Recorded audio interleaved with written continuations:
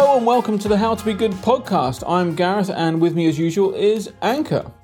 And this week is International Compost Awareness Week. And with that in mind, we thought we should do a show that was primarily based around composting and the war against food waste, let's call it. We compost and have our own garden. And through our journey, we soon realized that not sending food waste to landfill is an important thing that we must all do. Absolutely. And it's something that we can all do relatively easily and make a big difference. I mean, 1.3 million tons of food is wasted every year. Indeed, it's a large amount, and that food sent to landfill does not biodegrade as we all think it does, and that's why it's better to keep it at home, compost it, or send it to a compost facility near you, where it can be properly managed and put back into the soil that we really need. And we need to be more aware of the effects of not composting and the effects of anaerobic biodegradation, if that's what you call it, biodegrading, and what that has in terms of an effect on the planet. So, I mean, there's 3.3 billion tons of CO2 come from food waste yearly, which is huge. And not only that, is that when food does degrade anaerobically, if I can get that right, the gas that gives off is methane, which is much, much worse initially as well as a greenhouse gas than CO2.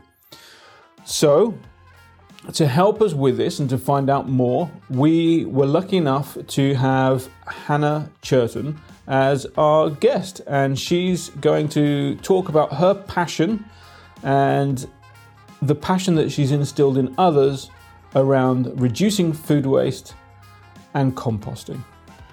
And she has set up a little platform called the Wormmonger. Let's welcome her to the show. Absolutely. Let's get to it. So hello and welcome to the How to Be Good podcast. I'm here with Hannah Churton, aka the Wormmonger. How are you doing? I'm doing really well. Thank you so much for having me. It's a pleasure. Thank you very much for joining us. It's so nice to have every guest on the show, and this is going to be no exception at all. So could you please tell us a little bit about yourself? For example, where you grew up, where you studied, worked, and things like that. A little bit of sort of a backstory. Yeah, sure. I actually grew up on the south coast of New South Wales, a tiny little beach town, which is a pretty idyllic upbringing, actually. And I went on to study, of all things, arts and law. And from there, I joined the Australian Foreign Service, the Department of Foreign Affairs and Trade. So I worked there for about 10 years and led quite a transient lifestyle. So between Australia and abroad doing foreign and international development policy, that was my life for 10 years. So it seems like a bit of a stretch then to food waste and compost, but my feeling is that it was always going to lead me to food waste and compost with me, no matter what I did. Sometimes the journey can be strange, but you'll get there in the end. Precisely. Excellent. So you described yourself previously as a compost tragic and an enthusiastic talker. Can you tell us why you describe yourself that way? An enthusiastic trash talker, actually. Oh, that's right. Sorry. Yes. Although I can be an enthusiastic talker too. So stop me where need be. But no, I am definitely an enthusiastic trash talker. And I think for me, the reason why I am so enthusiastic about talking about trash is that there just seems to be such a big misconception around composting and food waste, that it's gross, that it's dirty, that it stinks. But in actual fact, it's precisely the opposite. The alternative, going to landfill, is gross and it's dirty and it stinks. But compost is about building soil and building life to sustain our plants. So once I got into my own composting journey and realized just how easy it is and what a beautiful way to build sustainable living it was, I became really enthusiastic about trying to bust those myths. I was that type of person who would go along to a party and want to talk about my worm farm, but I realised pretty quickly that often kind of got the old glazed over stare pretty quickly, and I realised that people just weren't interested in it because they just thought it was getting your hands dirty in a way that they just were not interested in. So for me, it was really about busting the myths around compost and its ickiness. Yeah, absolutely. So the Wormmonger, can you tell us more about sort of the whole educational platform that you've set up and what you do? Yeah, sure. I guess for me, it's quite multi-level. It all started out with the Instagram page. So, really, really basic social media. And it was just a way for me, I was living overseas at the time, and it was a way for me to continue communicating my message and to putting that awareness out there. From there, I guess it really has grown into more of an in real life platform where I'm able to educate at schools, educate businesses, educate communities about how they can do things in their own tiny little patches to dispose of their food waste responsibly and to build a sustainable place within their own little patch. How have you found the uptake within schools and young children? Kids are just the best. Kids absolutely love worms to start with. So if you rock up to a school with a handful of worms, you have them eating out of your hand almost immediately because they're just fascinated by nature, little kids. They love bugs and they love getting their hands dirty. And so introducing them to the idea of sustainable living and circular economy around disposing of our food waste responsibly is really the easiest way to do it. It's much, much easier than trying to talk adults around because kids are just immediately fascinated. Absolutely. So what inspired you to take this path, or who inspired you? Yeah, it's hard for me to kind of, throw my mind back to where it all started. As a kid, my parents always had a worm farm, so I guess I grew up with that and I guess took it with me into my own life. And as I reached kind of the age where I was starting my own career and becoming professional, I think I left it behind a little bit. It fell by the wayside because I was focusing on other things in life. But I was leading a really transient life. As I said before, I worked for DFAT for 10 years. And so I led a really transient life and wasn't always in the one place. I was often living in different places, either in Australia or abroad. And I started to garden and I started to compost in conjunction with gardening because what gardening gave me was this sense of home. And I realized that I could do it anywhere. I could pick it up anywhere, and immediately it gave me this sense of home, this sense of nurturing, this sense of belonging in the space that I was living. I think for me, that's where it started. And from there, it has just blossomed into the glorious thing that it has become for me now. Fantastic. So just in case our listeners are unsure, could you tell us about compost, what it does and what it is? Yeah, for sure. I guess in short, what compost is by definition is decayed organic matter.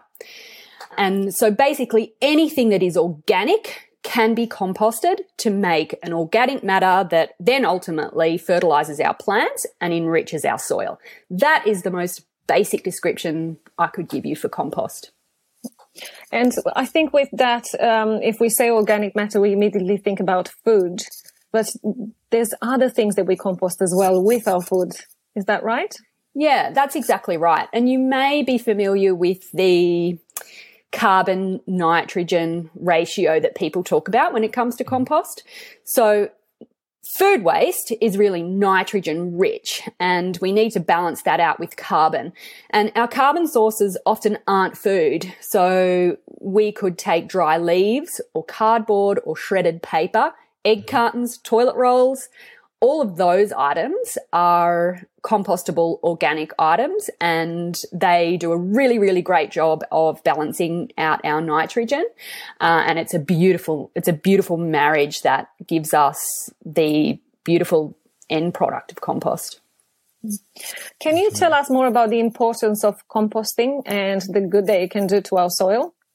Yeah, for sure. Composting, for me, the reason why composting is so important is that the statistics tell us that about 40% of our household waste goes to landfill. What most people don't understand about food waste going to landfill is that it decomposes in an anaerobic environment, which causes greenhouse gases and contributes to climate change. So if it decomposes anaerobically, it's giving off methane, which is a greenhouse gas. It also leaks toxins and a leachate, and that goes into our waterways and also taints our soils. So it's a big problem for climate change, and it's also something that is pretty readily reversible. Yeah. So this week is International Compost Awareness Week. Tell us a little bit more about it and how you're involved too. Yeah. International Compost Awareness Week is a week purely for raising awareness about compost, just as the name states. So it's a series of activities and events to improve people's awareness around compost and also the importance of compost. If you go onto the Compost Week webpage, compostweek.com.au, you can have a look at what events are available. You can also register your own event, and you can participate or follow along on what people are doing around Compost Awareness Week. So they've got their social media, they've got their website, and people can log in there and create their own community event about raising awareness for compost. This year, the annual slogan is Better Soil, Better Life, Better Future. And I think that slogan really beautifully encapsulates what composting is all about. People don't understand that when they're disposing of their food waste responsibly, they're building our soil, and building soil is such an important aspect of us going into the future for our farming, for reversing the impact of climate change, and for building a better life for our future. Absolutely is. It's such a huge difference once we've got healthy soils. Yeah, and I think for some reason, people don't quite marry up composting with the importance to our agriculture. There seems to be some kind of disconnect there. So building awareness around that is really, really important going forward. Absolutely. So have you helped other people through their composting journey? Perhaps some of these people might be living in a small apartment or a little townhouse with very little area. And it's something we hear a lot. And how do they do it in such small an area? Yeah, absolutely. I have, because that's where it all started for me. Living a transient life, I often found that I was living in small spaces. So when I started the Wormmonger, that's what it was about. It was about how people living in small spaces could actually achieve it. And I was doing it myself. I was living it and I was learning it. So the Wormmonger started when I was living in an apartment in Tel Aviv, and I had this little rooftop space where I could plant some plants, and the climate there was amazing for growth. So I planted my little green space in the middle of the city, and I had my worm farm going. And from there, I started to use my social media to record what I was doing and to tell other people how they could also do it in a really small space. And I now still live in the city. I live in the suburbs now, so I have a little bit more space to dabble with. But nonetheless, I don't have vast amounts of property to do my hot composting and, run my Berkeley method. Yep. I'm still composting in a pretty compact kind of space. But even if you live in an apartment, there are ways to dispose of your food waste responsibly. And there are some really, really fantastic initiatives around today, like Share Waste. I'm not sure whether you're familiar with Share Waste, but it's a fantastic app where you can find a host to deliver your food scraps to, and that host is someone who will compost it on their property and who is seeking out the carbon or the nitrogen source to add to their own mix of glorious compost. But if you can't do that, there are also community gardens. And I live in Brisbane, and Brisbane is dotted with community gardens. And I think our cities are becoming much, much better at that. So, you know, you can look up your local community garden and they will have a compost hub. And so you can take your bucket of scraps down to your local compost hub, and you can hold on to your scraps a little bit longer by freezing them, or you can bokashi them. And that way you've fermented it and prolonged its life, I guess, before it rots, until you can get it to a source of that will compost it properly for you. Yeah. So there are lots of options, and I think our councils are also getting a lot better and a lot more switched on and attuned to what we need to be doing. But even without green bin collection service and food and organic waste collections, which some councils are already doing in Australia, even without that, you can still pretty readily dispose of your compost waste responsibly in the city. Yeah. What we're noticing lately in the last couple of years is how many schools are getting involved as well. So the school have their own garden and have their own composting, and, you know, the families of the children quite happily take their food waste there to be composted. So it's readily available.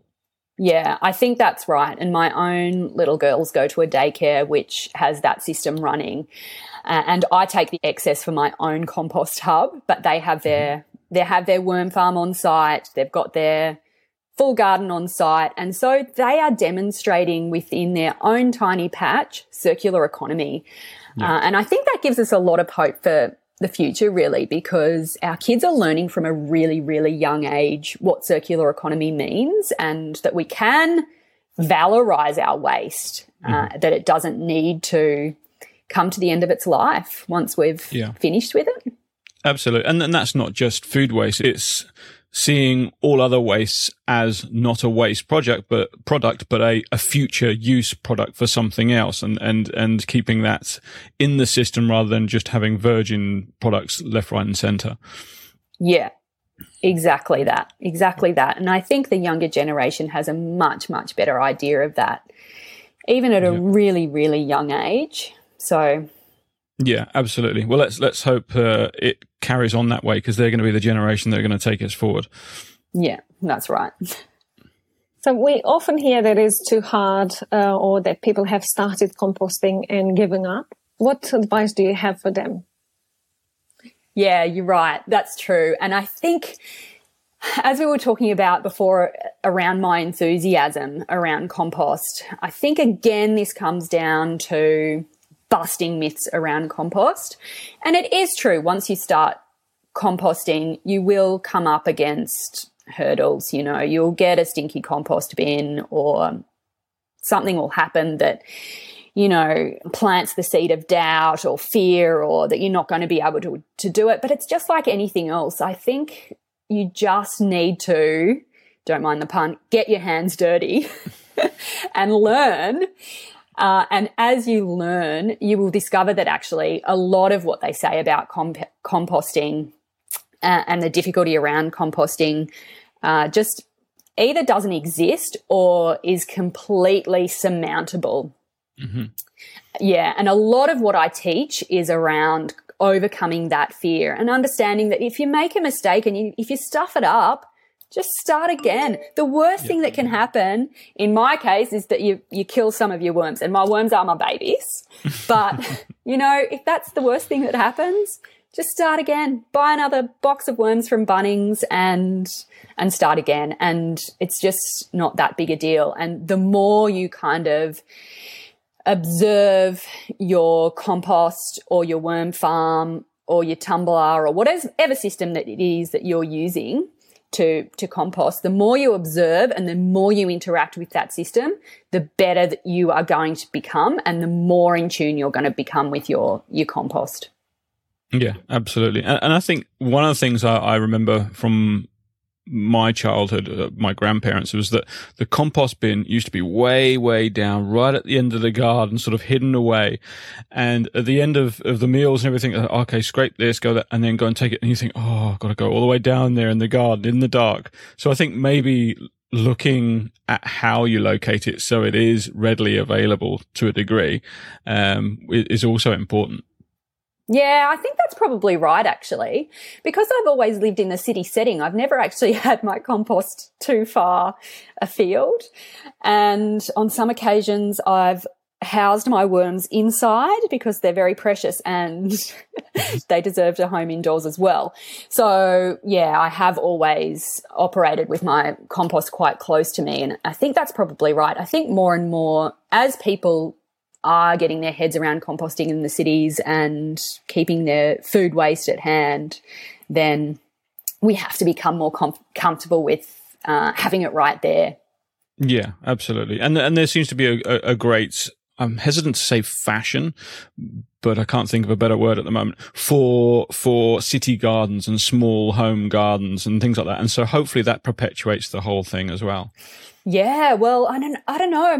My main aim in life could be to make composting on trend in the city. So if you say that it's starting, if you say that small gardens are becoming fashionable, then I'm halfway there. I reckon. But I reckon Absolutely. Also COVID did a lot to encourage that, because people spent a lot longer in their homes, and they also started to turn their attention a lot to how they were living and how they could be a little bit more responsible when it comes to, say, the provenance of their food, where their food was coming, who they were buying it from, whether or not they could grow their own even.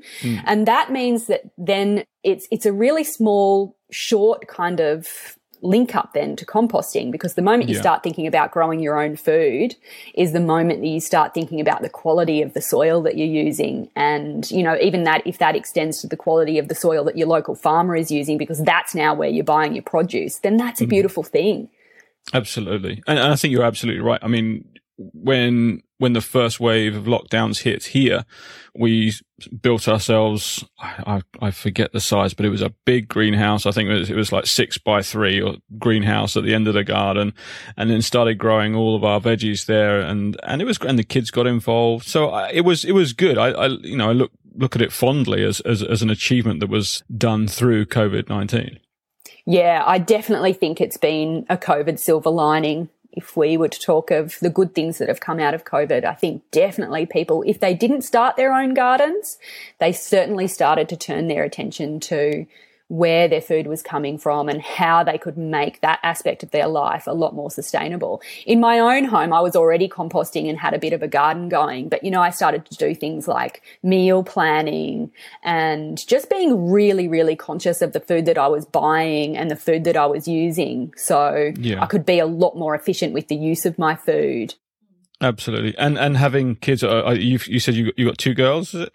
And we've got 3 boys. So having kids makes you aware of the waste that can happen with the food. I mean, don't get me wrong. Sometimes our kids are completely ravenous and we can't feed them enough. But then there's other times when they're just not going to have it. So it's good to be able to recycle that, so to speak, or compost it.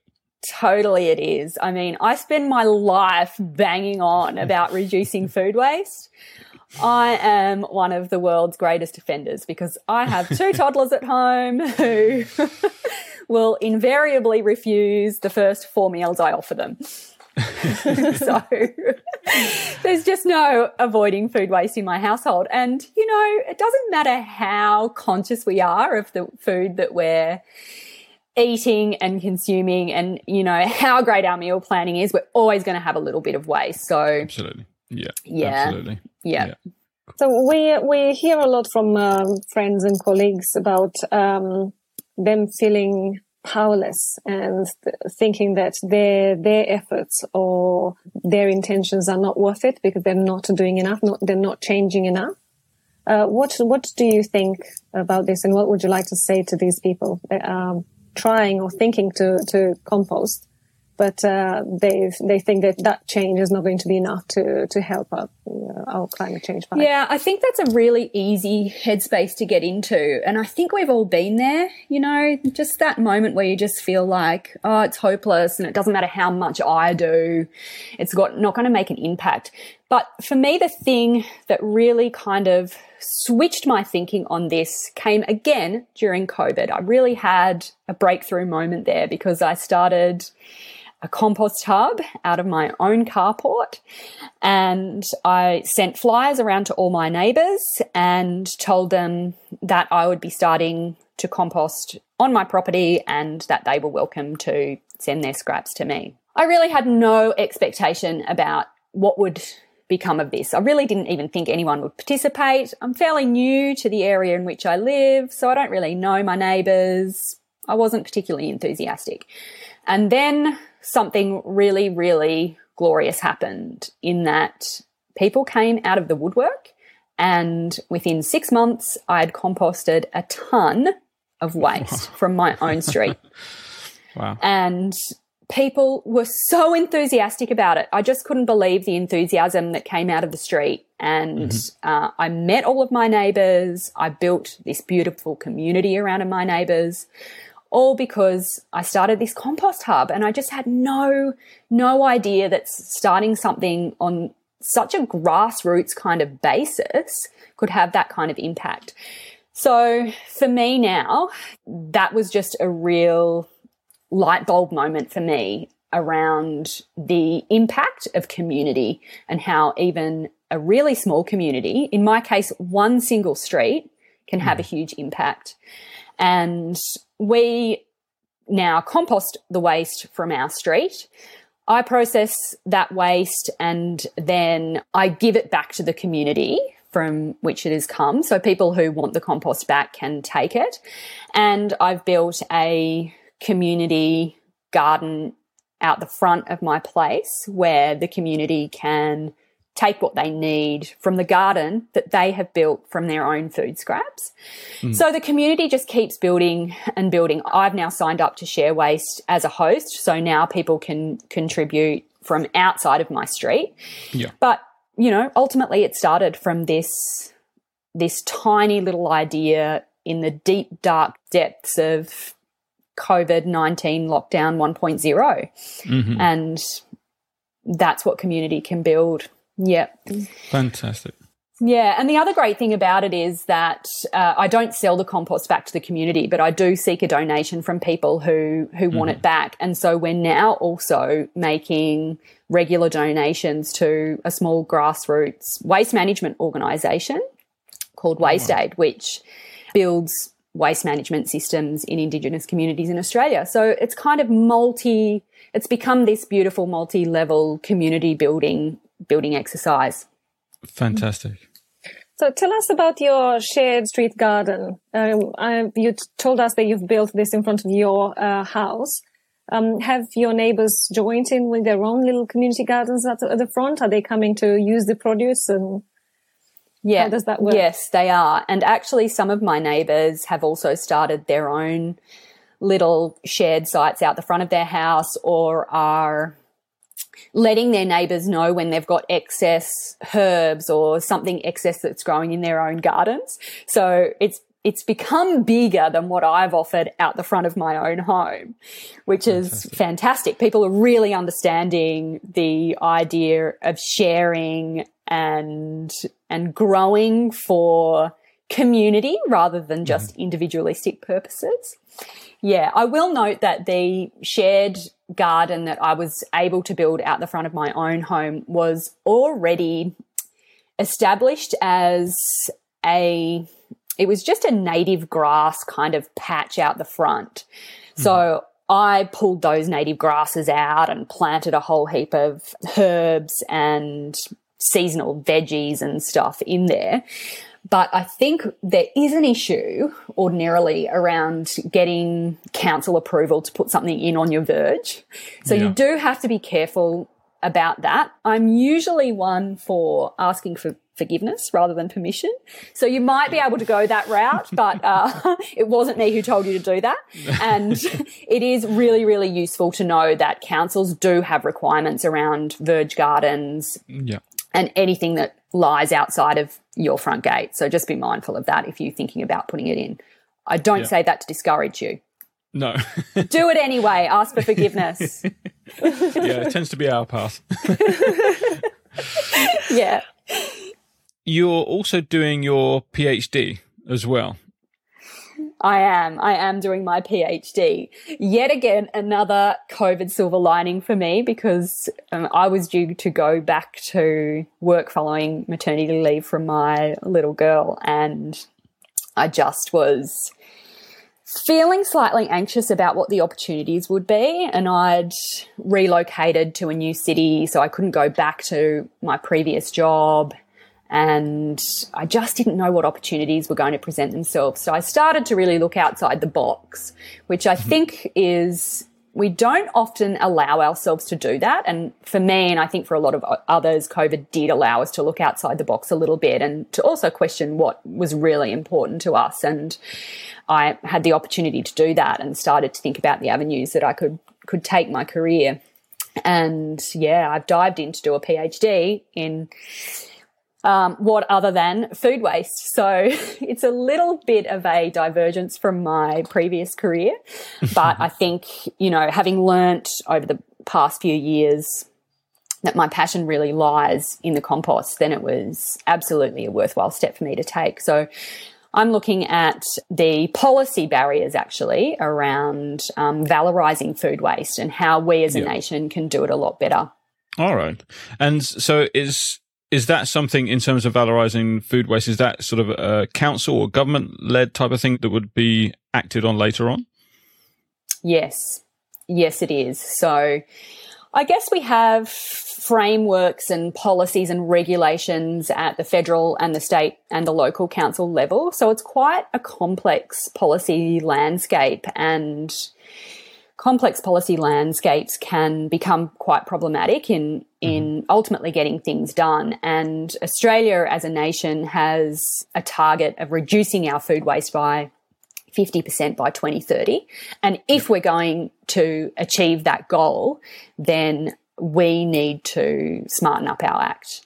And some of that will be around how we can improve our policy and our regulation to open the path for people to innovate and to go into business and to build the technology that we need to become better at either composting or turning our waste into energy or whatever it might be to repurpose and recycle our food waste.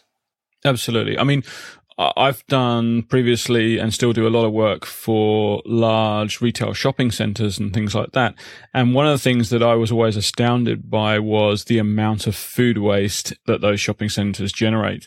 And yet it would be a reasonably simple option to have the electronic type composting thing, the very large industrial scale side of things, be able to reduce that as well, or even set up a scheme to divert it directly.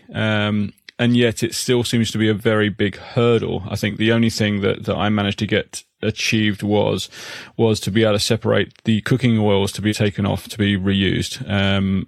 But apart from that, the food waste it seems to be a big issue. Yeah, it is a big issue. Thankfully, with some of the big supermarkets, they've now signed on to organisations like OzHarvest, who take the edible food waste and repurpose that by giving it to those in need. So that's one really great avenue. But, as you've suggested, there are all sorts of points along the supply chain where the food breaks down, so it's no longer edible. And what are you doing with that? And how can we overcome these hurdles? And we need to, because it's not only a national goal, but we've got an international obligation against the Sustainable Development Goals also to reduce our food waste and to become better. Absolutely. So looking sort of back at your community garden, have you sort of put something together sort of to give people ideas on how they could set it up for themselves, or do you coach people in that? Yes, I do. A lot of that, I guess, has just come from my Instagram platform, really, because I'll often promote awareness of my community garden and my compost hub on that platform. And I'm just finding that people come out of the woodwork to me to say, how can I do that? How are you doing this? How does it work? Can you show me a behind the scenes? And so I'm well aware that on that level, people are starting to realize that they can do this in their own homes and are starting to do it. I guess I really would like to do more of it in real life in my own community. And I think that's probably the next step for me. How do I actually get out into my community and get people in the surrounding streets and the surrounding communities to do a similar thing? Yeah, absolutely. It seems to be almost the ideal progression or growth. Yeah. And the thing is, if we all did this on our own street, on this really, really, really tiny grassroots kind of basis, we'd solve the problem. It's as easy as that. So small scale and community is something that I've really, really learnt from this experiment, is such an important aspect of how we move forward. Exactly. Well, it kind of goes back to the question previously where people often worry about not being able to do enough. But if we all did it individually, collectively, our ability to make substantial change is huge. Yeah, that's right. And if you're also doing it as part of a community, there's not that real overwhelming sense of fear that you've taken on too much for yourself, because you're all kind of in it together, and it's just one small extra step that you're one cog in the bigger system, which is in itself just a little small community system. Absolutely. So we have a set of some questions that we ask every guest, and one of them is understanding the climate emergency. What keeps you up at night? That's a good one. That's a really good one. Plenty of things.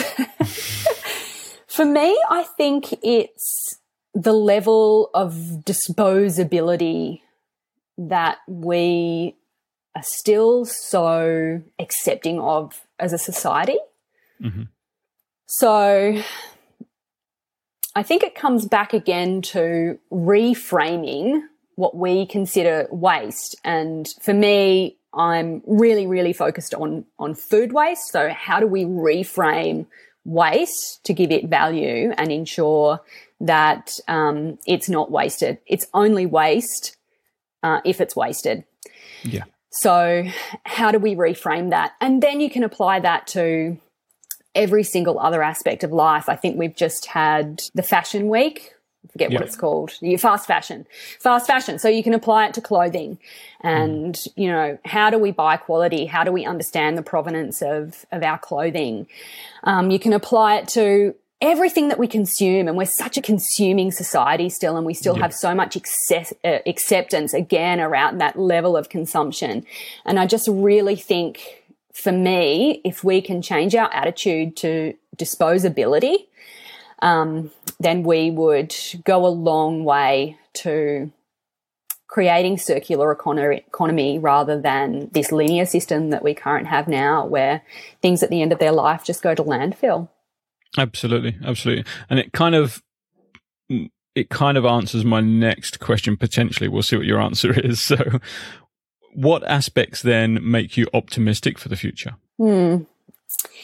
I think I touched on this earlier, in that it's the next generation that gives me hope, definitely, because I see how they are being introduced from the get-go to circular economy, to sustainability. And so for them, it's just second nature. That, for me, I think gives me a lot of hope. And I'm optimistic about that. Good. And because it's the International Compost Awareness Week, I wanted to get some ideas from you on where we can find some stats with regards to, let's say, food waste percentages in Australia, the percentage of composted food, what CO2 we save by composting our food waste rather than obviously sending it to landfill. Anything like that we can find on the internet?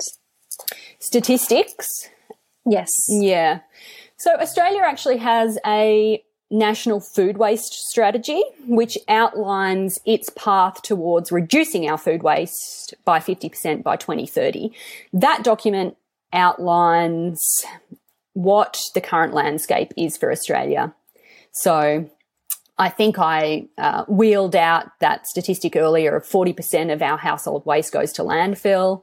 Well, that document kind of outlines where we're at, or where we were at when that document was written in 2017, I think it was. But it kind of gives a snapshot of where we're at now and where we need to be. So that would be one go-to. That's brilliant. Thank you. What questions should we have asked but didn't? Good one. I think the thing that most people don't understand about food waste is that they think food waste, because it is biodegradable, that there's not an issue sending it to landfill. So that would be the question that you could have asked that I love to answer, because it's a really, really important question. So many people have a misunderstanding about sending food waste to landfill, and that it's not an issue because food waste is biodegradable. When food waste goes to landfill, it breaks down in an anaerobic environment and it creates greenhouse gases. And there needs to be so much more awareness around that, I think. Yeah. Yeah, absolutely.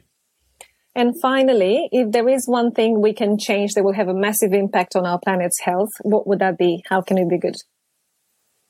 Yeah.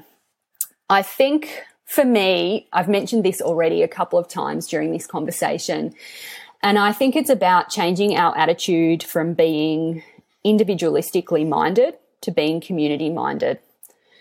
So I think as individuals, we're very quickly overwhelmed about the state of the planet, and that we can't do anything to overcome that because the footprint that we make is too small.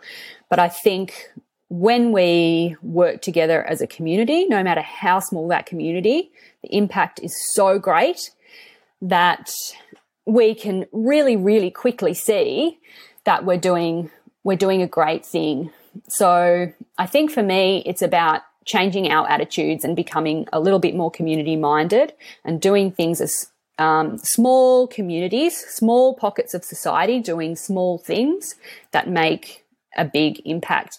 And in fact, I think if we are going to change the way we do things and we are going to reverse climate change, this is the way that we're going to do it, because governments are too far behind. Policies and regulation is stalling our progress, but we can all forge ahead on our own, doing our own thing. And in a community, we've got so much more power. We're so much more empowered to achieve things and to feel confident in that and do our little bit that becomes a big bit.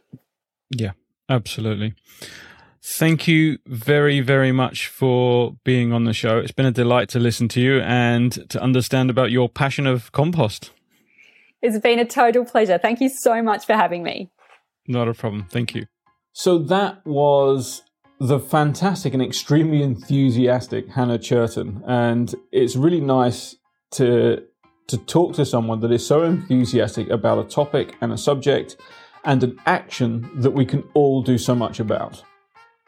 Yes, indeed. I think some of the stats are quite worrying when we're looking at the fresh produce that our farmers bring to our markets or in the supermarkets, and the food waste that's generated from that. I think one of the ones that has surprised me in hearing about it this week was that nobody buys the single bananas from the shops. So everyone grabs them as 4 or 5 and leave the single bananas behind. So those become waste. Yeah, absolutely. I mean, to give some general facts, to give some weight to how big this problem, half of all produce that's thrown away in the US is because it's too ugly. Now, I'm not picking on the US. We think this is exactly the same here in Australia. It's often very the same in the UK as well. There are certain places now that are trying to reduce that and trying to collect those vegetables and fruits that aren't pretty. They don't conform to that pretty picture that everybody has in their mind. It doesn't mean they don't taste any worse or any better. Either way, they taste as they should do.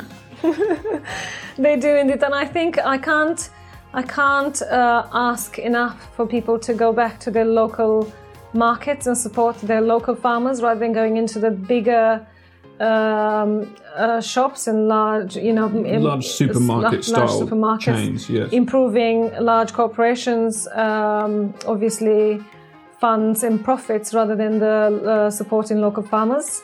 I think that's an important thing. Planting your own stuff in the garden, even if you don't have a garden, just a herb garden on your balcony and so on. Absolutely. It saves you a little bit of money, and you're actually just getting free produce. Or maybe like Hannah, you'd want to set up your own community garden as well, which is a fantastic idea and something that we're going to start looking at. I mean, we've been composting for quite some time now. I can't remember how long, and it's fantastic. And it's weirdly, we look at the compost with kind of passion is probably not the right word, but to see how good it is for the garden. We're seeing things growing, and we're seeing the benefits of that, and it gets slightly addictive. Yes, it does, and it's good food for our trees and for our plants, and we're going to keep on doing it. So if you want more information on this, join us, ask the questions that you want to ask. Obviously follow Hannah, and we'll put all the information on our social media pages and so on. And on the show notes. And join the revolution. Absolutely. So going on to some other bits and pieces as well. Trees. We talk this most week, but let's give an update on where we're at with trees. Yes, so I think we are going to plant about 30 trees.